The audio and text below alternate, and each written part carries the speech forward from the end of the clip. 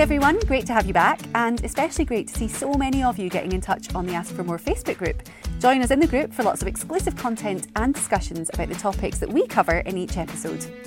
Now, back in Series 1, we featured social media and personal branding. Some of you have been in touch to ask how to elevate your profile or that of your business. So we had a wee look through our address book and found two people with very interesting and, at times, conflicting views on how to do it.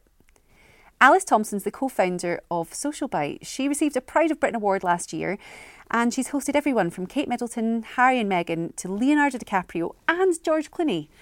Many of us thanking her for that one. But until recently, she's taken a backseat publicly to her co-founder, Josh Littlejohn. Today, we find out why. Joining her is Stephanie Clark, director of one of Scotland's biggest PR companies, Big Partnership. She's worked on some epic campaigns, including the Pandemonium with the Pandas at Edinburgh Zoo and the Digital UK Switchover, which resulted in her surrounded by Vikings and stinking of petrol. I'll let her explain that one.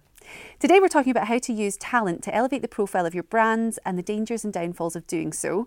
We also look at how to launch campaigns and find out from both of our guests about their PR fails. As always, we get some tips and advice and finish on inspo quotes. When it comes to profile, you have to ask, what is my story?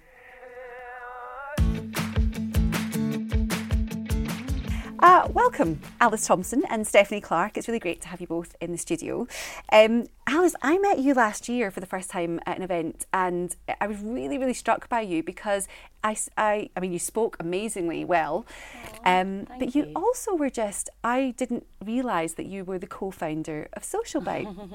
And when Social Bite was first introduced into my understanding, or when it first came to light, I was very much aware of Josh Littlejohn, who's your co-founder. Well, I'm forgetting his name right as well, because people like to call him John Littlejohn a lot. Oh, John Littlejohn, like a Little House on the Prairie type name. Yeah.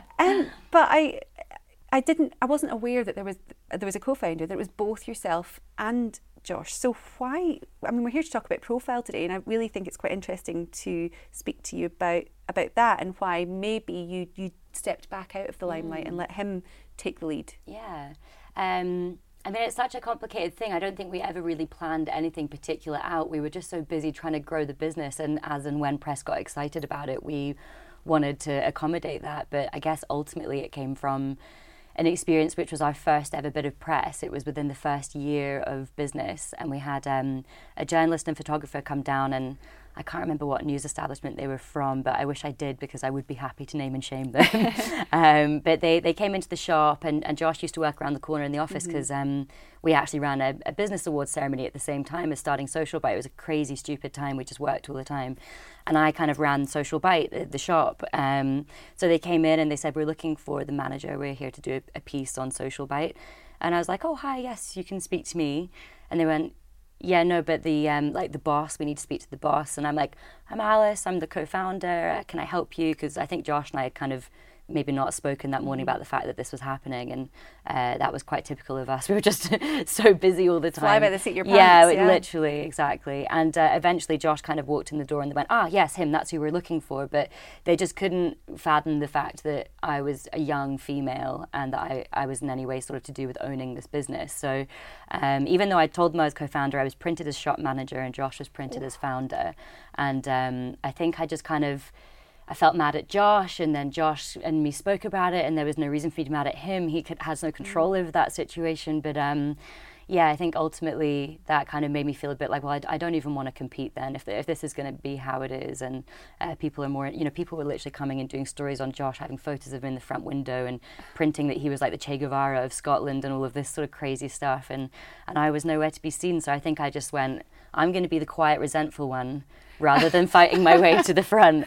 And then, the last few years, the company's got to a size where it doesn't need somebody like, one of the founders in the shops or in the central kitchen or area managing the shops. I don't have to be quite so logistical anymore. So I've started my own projects, and as such, I've had a lot more, stuff like this, really. What sort of impact did that have on you at the time? Because you were 21 when you started Social Bite, and, at that time, still very much building up your own confidence. And we talk a lot about having imposter syndrome. So, I mean, oh my gosh, what that must have done to you at the time. Yeah, absolutely. No, it was horrible. Like, it really, really felt... it was horrible. I wondered why I was there. I wondered why I was working this hard. But, at the same time, Josh and I would have conversations around, well, does it really matter which one of us gets famous for this? This isn't the point of what we're doing. So at the same time, I kind of went, yeah, do you know what? I want to be in the stores, serving the homeless community, speaking to all the guys that come and get fed from us each week and actually doing the work. And then... It genuinely shows such incredible resilience to have that attitude and to have been able to develop that, because... media is a very powerful thing, and to essentially have them put you in your place, decide where your place is, must feel and must have felt really horrific. Yeah. Stephanie, you are a former journalist. What do you make of that? Well, it's not the first time I've heard that type of story, and probably won't be the last. I think, it's really unfortunate. For the most part, that probably doesn't happen. But I think there's never too much planning that can be done up ahead of those types of interviews, and they probably hadn't done that. Yeah, absolutely. But ultimately, I suppose when they then encountered you, it should have been a case of, well, actually, great, we've got another founder here, we can speak to both of you. But yeah, not a great story, to be fair. It doesn't shine a great light on journalism, does it? No, it? it certainly doesn't. Yeah, never let the facts get in the way of a good story. I feel like the last few years, though, I have these conversations a lot. People have been like, why didn't we know about you? And I'm like, I don't really know. I guess that story happened, and I kind of shied away a bit, and Josh kind of flew, and I just kept doing the social bite thing. But these conversations happen a lot more now. Do you think that if it happened now, you would do things differently? If it happened now, I would be... Can I swear on this thing? Can I? Edited out. Well, we all know how you feel. I shan't.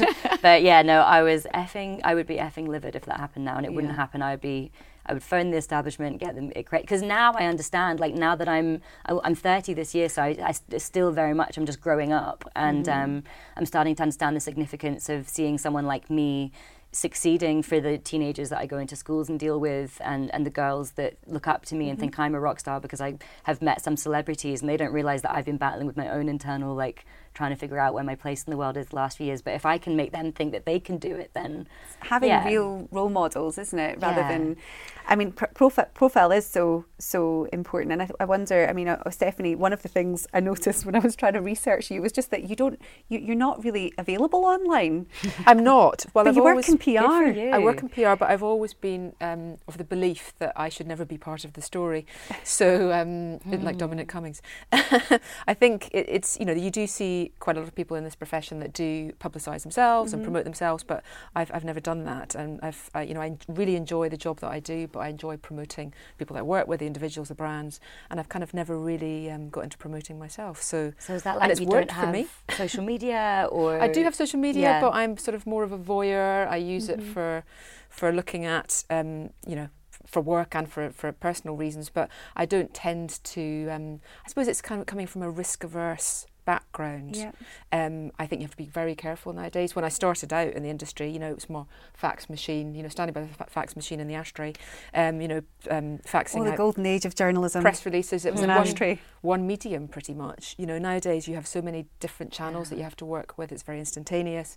As working with celebrities, you have to be very careful, I suppose, of what is said and historically. And I've always... it's worked for me in terms of my own profile, but certainly I think it's people work in different ways, but it's the way that I work. But you started as a journalist, and then I love this term that we all seem to use when you move into PR, that you've moved over to the dark side. What instigated that change for you? I was working at the BBC at the time, and in fact it's one of the directors at Big who offered me a job at the time, and I thought, oh God, PR, no, not for me. And again, it was in an era, sort of late 90s, where PR is probably not as widespread as it is now. So I hadn't really thought about it, and then I thought, okay, fine. And everybody I went then to work with were ex-journalists, so it was a really easy transition for me because it was much about the story. The basic skills were exactly the same. But nowadays, I think it's a much more difficult transition, probably for journalists to go into PR, because the whole, the system has changed in terms of digital. So you have to learn a whole load of new skills. But it was a good transition, and I've been in PR for like 20 years, I think now. So. I mean, that's, some record that you've got. So in terms of talking about profile, you know, I find you fascinating because later on we'll be discussing some of the campaigns that you've worked on, and you really have collected some fabulous stories as well over the years. Alice, when you first moved into, when you first started out, you were working in events, weren't you? Yeah. And you lasted a couple of years in university? Yeah, I lasted 2 years in university, and then I dropped out because I knew I would fail my exams if I stayed. And I didn't want my parents to think that I failed, so I left. And I went and got an internship with an events company for 2 years, and that was Josh that hired me. So, yeah. And so is that how you met? Yeah, we met. Josh interviewed me for an unpaid internship, which I was delighted to take because it made it look to my parents as though I knew what I was doing. And yeah, then within the month he asked if I would stay and work on commission, and I had no money anyway, so commission sounded better than nothing. And then we ended up working together for 2 years in events before we actually came to Social Bite. But within 6 months you were running the ski and snowboarding I think it was event. within like 2 months, but yeah. So yeah, Josh had decided he wanted to do this thing called the Scotland Ski and Snowboard Show. There hadn't been one at the SECC or the SEC Hydro. CCCC, yeah, whatever it is now. There hadn't been one in Scotland like that for about 20 years at the time, and there's a huge one in London, and Josh sort of thought, well, if it can work in London, it should be able to work in Scotland. And he dreamt up this idea, but the guy that was running it quit within the first month or two of me being there, and I think Josh had sussed out that I was a doer, and if he gave me something I would do it, so I did. But you and Josh were in a relationship as well, though, for 5 years, was Yeah. it? And the reason I'm bringing it up is just to relate back to that headline, because Stephanie and I were chatting about it before, and we just thought, you know, it is a really great headline to have you as a couple, that you started Social Bite, and that you were doing this thing together, and it's a really missed top line, a missed headline for them. But I also love that you decided to part ways as a couple, and that was because... Yeah, we decided to part ways because I think we realised that we loved Social Bite more than we loved each other.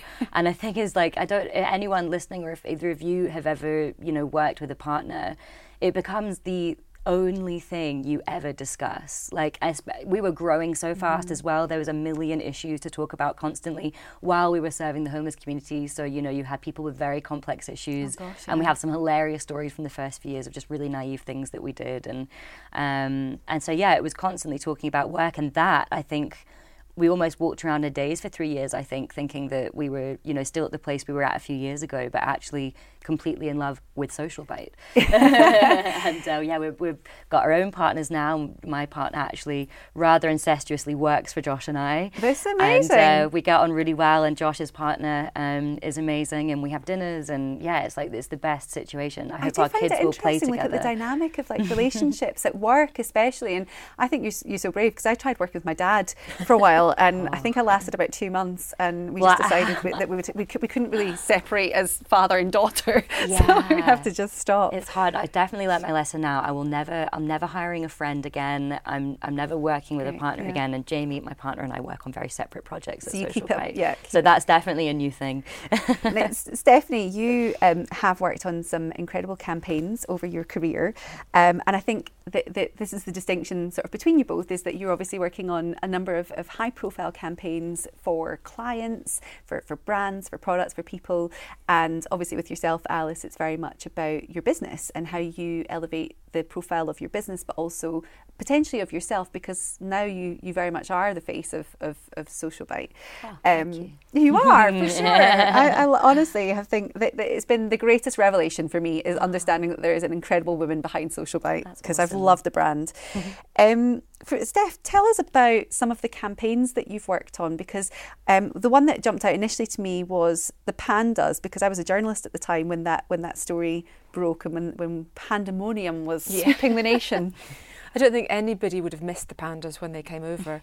It was a huge campaign. It was kind of one of the best campaigns to work on, and one of the worst at the same time. It was massively complex, and I suppose a lot of people within the public wouldn't have really understood the amount of work that went into it. There were many, many partners, you know, from UK government to Scottish government to the Chinese government. Amidst it all were the pandas who may or may not have been coming. We had FedEx that was bringing the pandas over. So there was quite, in terms of complexity, there were a lot of partners to negotiate with, all with their own It was agendas. a global story. It was huge. Global story, Yeah. and it really captured the public imagination. Who doesn't love a panda? Oh, absolutely. I remember hearing it on the radio in the morning and everything. And for Scotland, it was a massive coup, you know, to get the two pandas that were coming over potentially to mate. They just didn't fancy each other, did they? No, They weren't. and they don't weren't really getting jiggy do with what it. Don't you they want do it them like to every do. 10 years or something? So you have to Yeah, wait a while. there's only a very Got a friend fine, like that. it's a very small window each year that they can mate, and if they miss that opportunity, then it's gone. So they can basically sleep together once a year. Once Might a suit year, some okay. people, might suit some. But the other one, which I think is just amazing, and actually really it's a sort of behind the scenes story that you have from your work with Digital UK, which was the biggest public information project that was launched since World War II. I think so, yeah, because I mean everybody has a telly, or most people have a telly at some point, and this was about the changing from analogue to digital. So the standard, 4 or 5 channels, which everybody loved, to get them to move to the 25, 30 channels on Freeview was quite complex and involved, a switch over in every part of the UK. So I was involved with it for about 5 years. So we had to do various local stories around the UK over that period that resonated with those particular communities. All quite challenging, and very challenging if you had a mascot called Digital, who, there was a Bible that kind of went with Digital, because I think originally for the first actor that was in the mascot, and I don't know if you remember what he looked like. No, but I remember the whole thing. I remember adverts and stuff about it. It's so funny. It was, it's coming, get ready, this is what's going to happen. So Digital had a sort of head with an antennae on the top of it, with a big round head, big round body, a tick, which the digital tick for I've switched to digital, and then these hands that were kind of a little bit like a sort of Vulcan, greeting. So we ended up going up to the Shetlands. It was during Uphelia. This was to tie into the community and get a little bit of exposure around it. Arrived in the Shetlands, hideous weather, raining constantly, and the actor that we had booked for Digital, who was on board, suddenly decided that she had claustrophobia when she put the head on. So I was then challenged with a whole load of Uphelia Vikings, or geysers, you call them? Yeah, I think you can call them Vikings, Geysers, can't remember. Anyway, so they had their burning flames. Something had happened with Digital en route, so he was smelling of fuel and petrol of some kind. I had to get... Poor Digital. I know, and then there was quite a lot of... so basically the outfit was for somebody 5'4". I'm 5'6.5". Adding a half in there. You've got some height on you, yeah. Got some height on me. Had to put that on, then had to manage the photo call. All I could see was these burning flames around me, smelling of petrol. And I couldn't really see anything at all, actually. And what I hadn't realised was I put my gloves on, back to front. So all I was doing was doing a sort of very rude gesture. A rude gesture to all the media that were there, and that was, of course, the front page. So how on earth do you cope when you're you go from being on one side of the campaign, essentially managing and running it, to the next minute you're in a costume, stinking of petrol, surrounded by Vikings, holding flames, giving the Vicky to everyone? Well, it wasn't planned, and I suppose that's the key. Is plan for every campaign that you do, but you can never quite anticipate what might go wrong. I mean, and there is a lot that can go wrong, and I think we'll probably end up talking a little bit more about when it can go wrong and when it does go I love right. people like that. I love people like you, though. Like I'm the same. Like, just get stuck in. If there's a problem, you're in the outfit. I love that. It's just like it's just getting done. Someone needs to take one for the team, don't they? We need more of that. We need more of that. If only the pandas thought the same. If only the pandas were willing to take one for the team. Yeah, they don't do what you want them to do. Alice, obviously we can't go a whole podcast without mentioning some of the huge names and big celebrities that you've secured for Social Bite and for the Business Awards, especially. And that's, I think they run together. Exactly, well done. But exactly. we've got Bob Geldof, George Clooney, Leonardo DiCaprio. I mean, thank you for that. Yeah. But you've had an amazing array of celebrities coming to visit the sandwich shops at Social Bite in Edinburgh. How on earth do you get these big names? Let's start with George Clooney. How did that happen? So it's I don't want to use up too much airtime, so I'm going to have to really condense this. But yeah, it does kind of start with the business awards, and it's this really clever, incredible, serendipitous thing that everything lined up. And then once you have a couple of A-listers, it's much easier to get other people. But the Scottish Business Awards was mine and Josh's next thing after the ski show that we were working on. This was before we ever had Social Bite in our minds. And we wanted a keynote speaker who was going to be globally renowned, because we wanted the Business Awards to be for it's just mental now thinking about it, because Josh must have been 23 and I was 20 at the time. So I don't know how we pulled it off, but we wanted to create a really elite Scottish Business Awards, because we were being invited to like lots of different award ceremonies, and I'm sure you guys have been to like lots of different award ceremonies. A lot of them are just crap. I can say crap, right? Oh, you go on. Yeah, they're just a bit boring. You sort of get shoved at a table with people you don't want to talk to, and that you just want to get out of the thing by the end of the evening. And we wanted to put on like a proper award ceremony that was going to be red carpets, like a bit of celeb, a bit of press, and all of that. So yeah, to do that, you have to have a globally renowned person that even the richest people in the country would pay to come and see, because obviously they're not going to come to most award ceremonies because they could already have any of the experiences that you could try and sell them. So we ended up kind of falling over this guy, Professor Muhammad Yunus, who was a Nobel Peace Prize winner and had written an incredible book about social business. And we thought, oh, this guy's a total business maverick. That would be a world-renowned but kind of rebellious move to have this guy he kind of turns business up on its head and says that business should be owned by the people and operated for the people. So it's very different to what we do here, but it's very successful in Bangladesh. He has like over 50 social businesses. So we ended up in Bangladesh trying to convince him to speak at the Business Awards. He couldn't do it.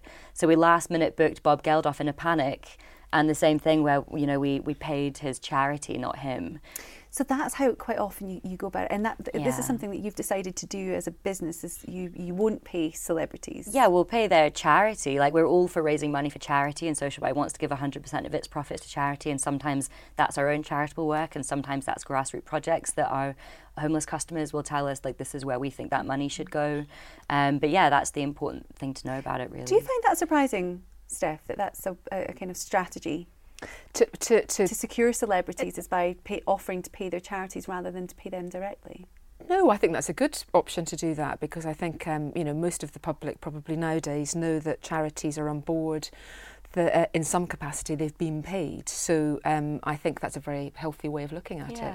And I think I think we chatted about this earlier. It's this perception, maybe getting a celebrity with a brand is really, really key. That's right, and I think nowadays there's a degree of scepticism around brands using celebrities, because they probably think they've been rolled out, don't know much about why they're there, and it's a tick box exercise to get a bit of coverage. I think you guys have got it really right, because they've given of their time, they're of the right calibre, and you can guarantee that A-list celebrities are not going to get involved in a brand like yours unless they're really bought into it. And I think you can see the difference between that and some brands that go for maybe not A-listers as much because they can't get them, number one, but for a sort of tick box celeb, which I would never advocate at all. Yeah, absolutely. So you approached George Clooney's people. How do you even begin approaching? Did you just tweet them? So it's a whole web of stuff, I suppose, and I want to keep it short. So we ended up having Bob Geldof do the first Business Awards. That sort of pleased our rebellious desire for the message we wanted to deliver with the keynote speaker, but was high enough profile that people would still pay to come and see him talk. And then on that first awards night, we also had to create a charity auction of prizes that even the richest people in the country would want to bid on. So it's quite a challenging charity auction to put together. So one of the things we did is we reached out to the Clinton Foundation, and we said, so again, not Clinton, but the charity. And we said, how much money would we need to raise for you to give us like an afternoon with Bill Clinton to auction off? And they were like, okay, so if you raise 60 grand and pay us 30, then split the prize money with us, then you can have an afternoon Bill Clinton to auction off. So we had this contact with the Clinton Foundation from the first year, and we went the second year. Josh just thought, well, we've got that contact there now. We should just ask them, well, how much do we have to pay the Clinton Foundation for Bill Clinton to come here and speak? Because we were sort of quite surprised that had come off in the first place in the first year, and they came back and went, oh, that's more money to the Clinton Foundation. And we were like, well, if we make them the charity beneficiary of the event is still 100% for charity. It's just not for our charity. So the next year we had President Bill Clinton. And that was very much to raise the profile of Social Bite. Of Social Bite. Yeah, well, yeah, it was. I mean, we kept running the Business Awards because it was such a brilliant, tried and tested, successful event, and it was an amazing way to elevate our profile, And we played a video the second year. The first year we launched Social Bite, the one with Bob Geldof, and I remember there's a really funny, if you YouTube it, you can find Bob Geldof's talk at the Business Awards the first year, and there's a funny bit where he goes, "This Social Bite sandwich thing, maybe it'll work." And it's funny looking back at it now. I'm like, well, here we are 8 years on. It's really worked, Bob. But yeah, wasn't looking in his crystal ball that day. Yeah, really. Totally. And so yeah, the following year we had Bill Clinton come. We paid his foundation for him to come, and then we played a video of, here's Social Bite the shop. We've done it, and here's how it functions. And we had some of our people who would literally like employed off the streets in the video, and then we said, now please bid generously in the charity auction for Social Bite. So we still got a little bit of money to expand Social Bite. So that was also kind of explains how shops started popping up everywhere. It's not because we were made of money or because we were taking out crazy loans. We were using this Business Awards as like an engine to propel what we were doing with Social Bite and to elevate the profile. It was honestly all kind of almost an accident. It was thought out yet accidental. And once you have President Bill Clinton, it's easier to get Richard Branson, and then it's easier to get George Clooney, and then it's easier because to get you have the association, and you've raised the profile enough of the business that people associate it with. Yeah, I think the best piece of advice I could ever give is if you're actually involved in something that's fairly credible and you think you might have a chance at getting somebody, don't use your first paragraph to say, I hope you're well, I hope you don't mind me getting in touch. Shut up. Just say, hi, I'm getting in touch. I've had George Clooney, Leonardo DiCaprio, and Richard Branson speak at this event the last 3 years. We'd really like this. Because the people getting those emails, right, you being in PR must get them all the time. Yes. If you don't catch your attention and you don't realise the level of credibility of something, the things you're leading with immediately, I don't know about you, but I have too many emails. I'm like, bored, done. Sometimes you just need to get it in the subject line, and that's the only bit that they read. Yeah, totally. I actually really struggle with a lack of pleasantry. I'll be perfectly honest with you. I'm hi, how you doing? What's your favourite colour? What were you doing last Saturday? Well, I read an article recently that said it's better to end with that because apparently that sounds more authentic. I don't know, it feels a bit weird for me as well, just going straight into an email, but apparently saying hope you had a great week or hope you had a great weekend or something at the end of an email is more it's considered more genuine than the beginning. I mean, there's a lot in the psychology of that, but I think it's great advice actually to really think about what you're saying and how you're approaching people. But I mean, obviously the use of celebrities it's been around for a long time with brands and with companies. And Stephanie, working in PR, you must find that a lot of brands and potentially a lot of your clients are looking to use celebrities to either boost their profile of a brand, a product, or business. What are your thoughts around using celebrities? I think it's changed a bit as well because of digital, and I think people are slightly nervous now because you can never tell. It's a bit like working with kids and animals. You can never really tell what might happen or blow up afterwards. So there is a little bit of risk analysis that you have to do up front. I think when you've got a brand like Social Bite, it's slightly different because absolutely everybody knows what you stand for now. You've done it, absolutely right. I think brands that are looking to work with celebrities need to be really clear as to what that celebrity brings to that brand. It can't just be what I said, as a tick box. So there is a degree of risk analysis that goes right with it. And for the audiences, they need to know that celebrity is right for that brand. You can very clearly tell when a brand has brought in a celebrity that doesn't really know what they do. They probably paid quite a lot of money for them. And if you're left with a feeling of why, at the end of the day, when you look at that, when you go to an award ceremony or when you look at a picture or you look at a headline and you think, why, then you've got it wrong. So it's just not the right fit, you mean? Like you're purely using them for their status rather than it being in line with exactly. You've got their belief systems or their interests. And I think that's how it's changed now. You've got a sort of values-based audience, and certainly now with millennials and Gen Zs, and they're much more tapped into what a brand stands for, and the celebrity has to be used for that purpose as well.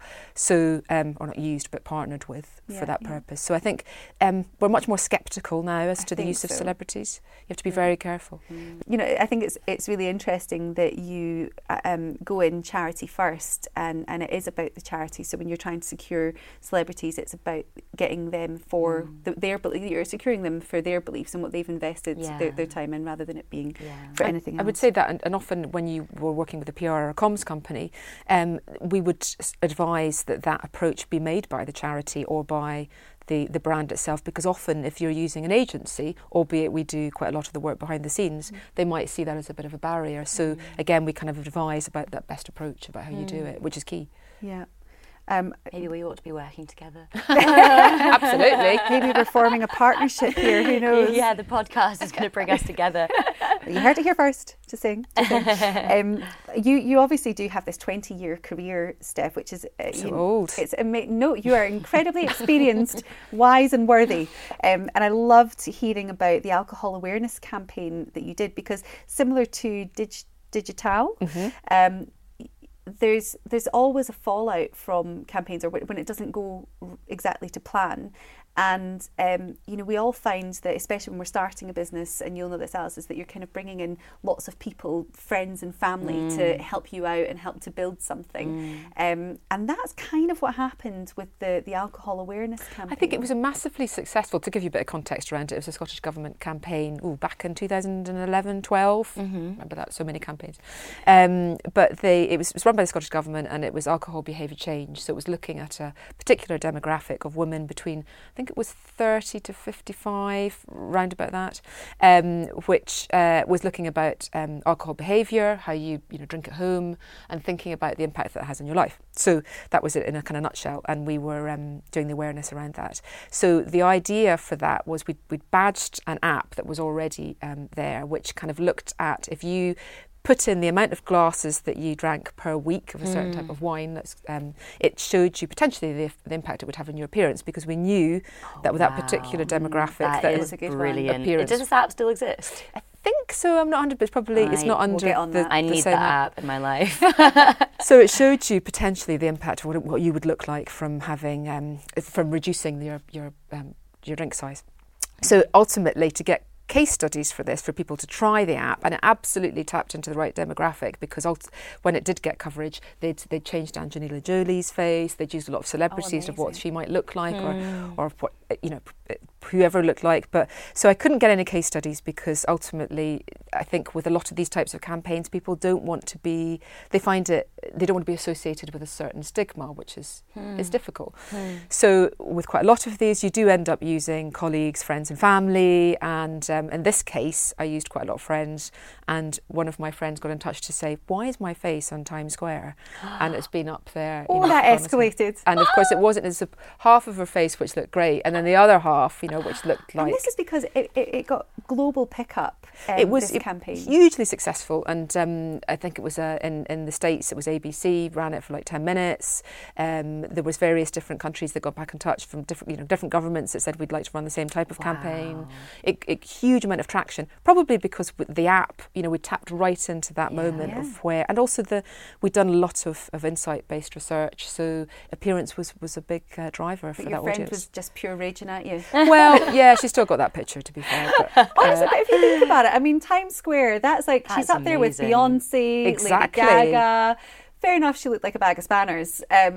She should have been thanking me, really. That is a brilliant campaign. I know. Fantastic. But to be honest, what an amazing thing for her as well to be able to say that she's had her face up in Times Square. I mean, it doesn't matter what it's for. That's if you believe that all publicity is good publicity. Yeah. If you believe that. Now, Alice, you have not only had Hollywood royalty come to visit Social Bite, you've had the Windsors, you've had real royalty visiting, and I do think that's incredible that just in February you had the Duchess of Cambridge, Kate Middleton, come to the shop. How did that happen? Yeah, because that is like in terms of like ultimate celebs that you want to be attached to your brands that potentially are safest. Let's ignore Prince Philip. Let's ignore Prince Andrew. What's just happened there? Let's everybody for the rest of time ignore Prince Andrew. But he's always going to be associated with Pizza Express, just to say, which is great. No, it was amazing. I think because I think that's the thing to understand about Social Bite's story. It's not that we're like, and I have people that will like message me and ask like, can you get me in touch with George Clooney? And I'm like, no, I freaking can't.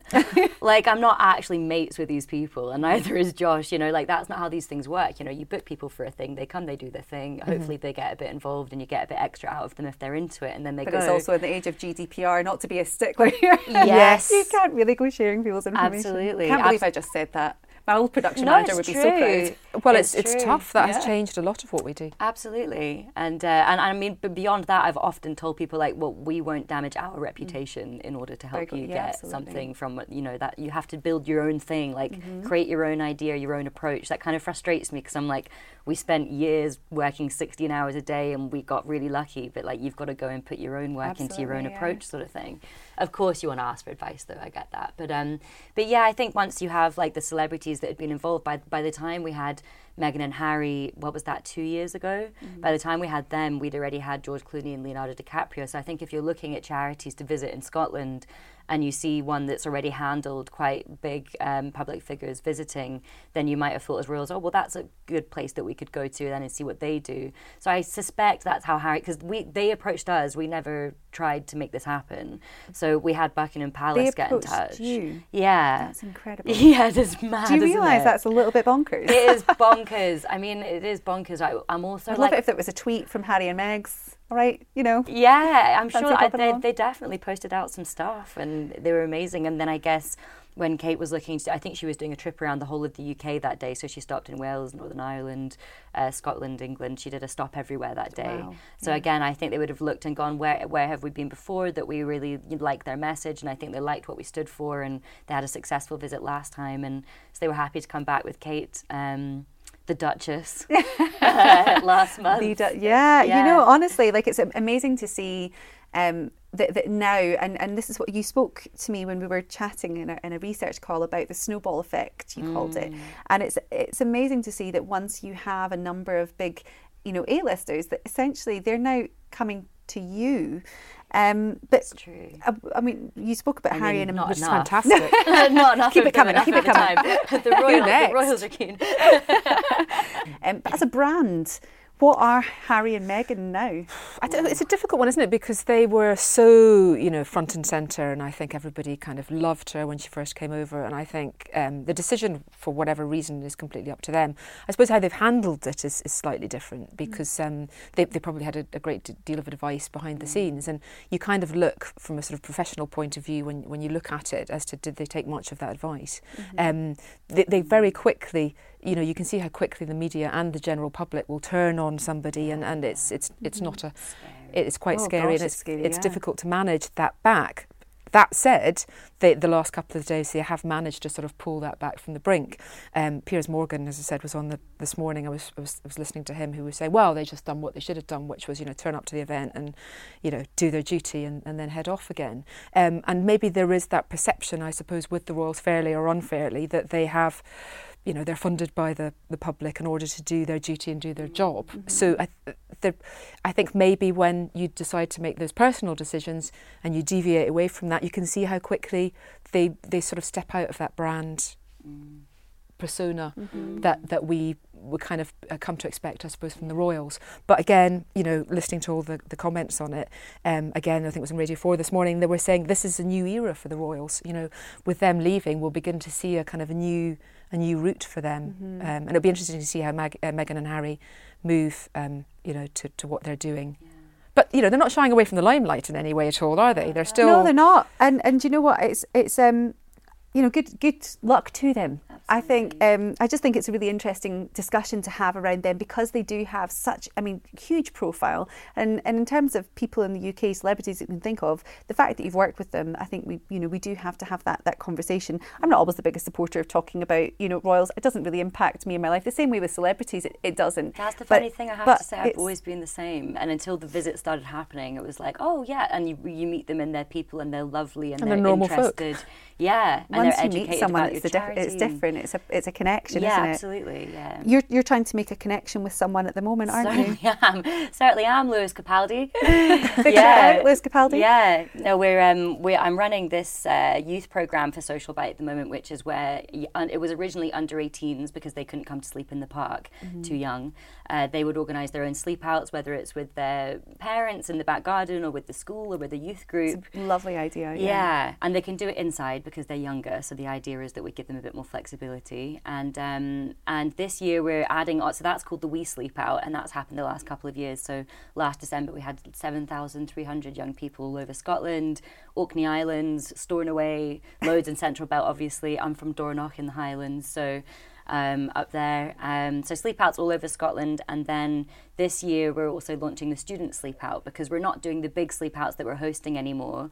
You get so much fundraising fatigue with that type of event because it's exhausting and it's a horrible experience for people to do. So we're not going to do that anymore, but we are going to continue doing the young people sleep outs, and I'm adding on the students of colleges and universities this year. So we're looking at potentially 15,000 young people sleeping out, and Lewis Capaldi seems like a perfect person for that I can age see him range. doing that. I can see him doing that. With maybe a bottle of Iron Brew beside him, just absolutely. Not Buckfast. And it would be a No, probably not video, Buckfast. so he wouldn't have to cut, because they're happening all over Scotland, so he couldn't possibly be at the events all 200 events to do the bedtime story. But yeah, I would genuinely love to think that Lewis Capaldi would be listening to this podcast And say, yeah. But let's just say maybe someone Everyone who knows tweet Lewis Capaldi. maybe Lewis Capaldi's mum. Do they have a sister? I don't know. Get in touch. Social Bite are after him. absolutely. We're making way through a few different routes at the moment, but we could use every tweet. Well, there you go. But any bit of promotion, I'll get on today, and I'll tweet one. I'll tweet one for you. You.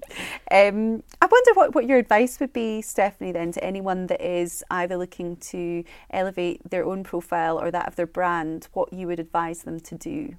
It's a difficult one because it really depends on what you do and how you want to get there. I think the key thing is kind of knowing exactly what your purpose is and never losing sight of that. I think ultimately that there are lots of different avenues that you can take in terms of profile, but it has to be absolutely tied back to the purpose of what your business is, and whether you be an individual, startup or a scale up or a big brand. It's never lose sight of what the purpose is of your business, and then structure activity around that. So, that can be traditional media, that can be social media, that can be, the use of celebrities. Is trying to get a holistic view of exactly who it is you're trying to speak to. And ultimately, I think you can never have too much insight on your audience or who it is you're trying to speak to. Other than that, you're sort of, flying around in the dark. I think ultimately, if you're wanting to promote your brand, you need to know who it is you're speaking to and what it is they're interested in, and that comes down to stories. It's the sort of the dry stuff always works, but as we're talking about here, it's the really sort of interesting stories that capture people, the people behind that, the faces behind that. So for your own business, it's don't lose sight of that. It's about what do you stand for, and I think nowadays more than ever, audiences are really tapping into what it is that you stand for, as well as it is as to what your product is. Yeah, thank you, because I think that's a lot about what's at the core of your identity, and about knowing exactly who you are and making sure that everything else is, from what you're saying, everything's in line. Everything should tie back to your purpose, and I think some tactics are great, but you've got to have a strategy behind that, and that strategy, everything should really fall under that, or your approach to why you're doing what you're doing. And I think people do lose sight of that. What about yourself, Alice? What would your advice be? Yeah, I don't know, because it's never been my driving factor. I guess for raising your brand's profile, I think it would be thinking creatively, thinking outside of the box, and maybe lifting your head up out of your business for long enough to think what else is out there that could be worth tying to. But yeah, the things that we've done, I mean, it has been the celebrity appearances that have brought us the level of credibility that we've had, but also we've had press just because of the work that we do being so groundbreaking. It's certainly 8 years ago when we started. So I think thinking creatively about what you do, how you do it, and then, kind of trying to maybe take some really good time away from the business, just talking a day or two, getting your head clear and calm so you can think creatively about the business when you're on the outside of it rather than inside of it. I think, one of the things that you seem to have done really well is to think big, think as big as you can and aim for that. And I think that sometimes we kind of manage our own expectations or believe that, we can't do that, or, that George Clooney is unattainable. Absolutely. I mean, in a business sense, purely. He's a married man. So, you kind of think, there's no way that we could reach that. And actually, it is about maybe thinking a little bit bigger when it comes to profile as well. Yeah, most people... Shining example of that. Yeah, most people don't get A-list celebrities because they don't try to get A-list celebrities. Yeah, think big. I always think, so when I'm working with people and they say, well, we're never going to get that person, it's always think big, because you can work back from that. You don't want to be working the other way. Yes, absolutely, exactly what she said. And finally, we always finish on a wee inspo quote, and I wondered if you have one that you would like to share, Stephanie.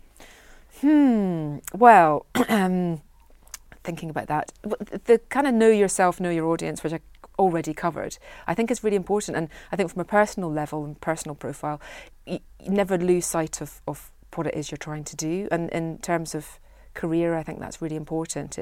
There'll be a lot of noise, there'll be a lot of people that you meet, there'll be a lot of things going on around you, but ultimately know what it is that you want to do and how you want to get there. And you'll get there for the most part.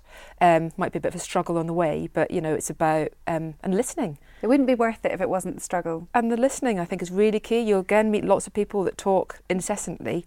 I think really taking time to listen. That's not really a quote, is it? I'm giving you. No, listen, I'm loving your advice anyway. I'm soaking it all up. I'm sponging it in. And never stop learning, because I'm late 40s now, but my mum's a shining example. You really don't look. You honestly look incredible. You genuinely look amazing. Yeah, but that's why. Well, there'll be no pictures around to see. Got some great headshots to show now. But yeah, I think my mum's 86. She's a shining example of somebody who never stops learning. I mean, she's the most informed person that I know, that. and just absolutely sinks in people, listening to people, and I kind of want to be like her. Keeps you young, doesn't it? Just always learning as well. And Alice, you have a quote too. Yes, I do. I have, it's a Steve Jobs quote. Not really sure if Steve Jobs was a good person or not, but but his quote is brilliant. His quote's good. It's a much longer quote than what I'm going to read, so I'm going to read just the last half of it, but I believe it opens with something along the lines of, when you're born, you're told this is life, and you're told to live within the walls of the life that have been created for you. But he goes on to say, life can be so much broader once you discover one simple fact, and that is that everything around you that you call life was made up by people who are no smarter than you. And you can change it, you can influence it, you can build your own things that other people can use. And once you learn that, you'll never be the same again. Oh, I love it. And I do agree with him. But that's a proper quote. It's a proper quote. I'm sorry. I read it directly out from my phone. So everyone knows she was reading it. It didn't just come on. Cheated, yeah. No, but great, because that really does make you realise that everything's achievable, and we do sometimes get into that imposter syndrome area of thinking everyone's much smarter, everyone's more educated, everyone's just better than us, and actually everyone's the same, which does give me a lot of peace as well. Yeah. Alice Thompson, Stephanie Clark, thank you so much. It's been great to have you. Thank you. Thanks. Thanks so much for listening. We'd love to hear your thoughts on how profile can impact your business. Or if you've got any inspo quotes, I would love to read them out. Get in touch on Twitter @TVsRJ using the hashtag AskForMore, or join our Facebook group, Ask for More.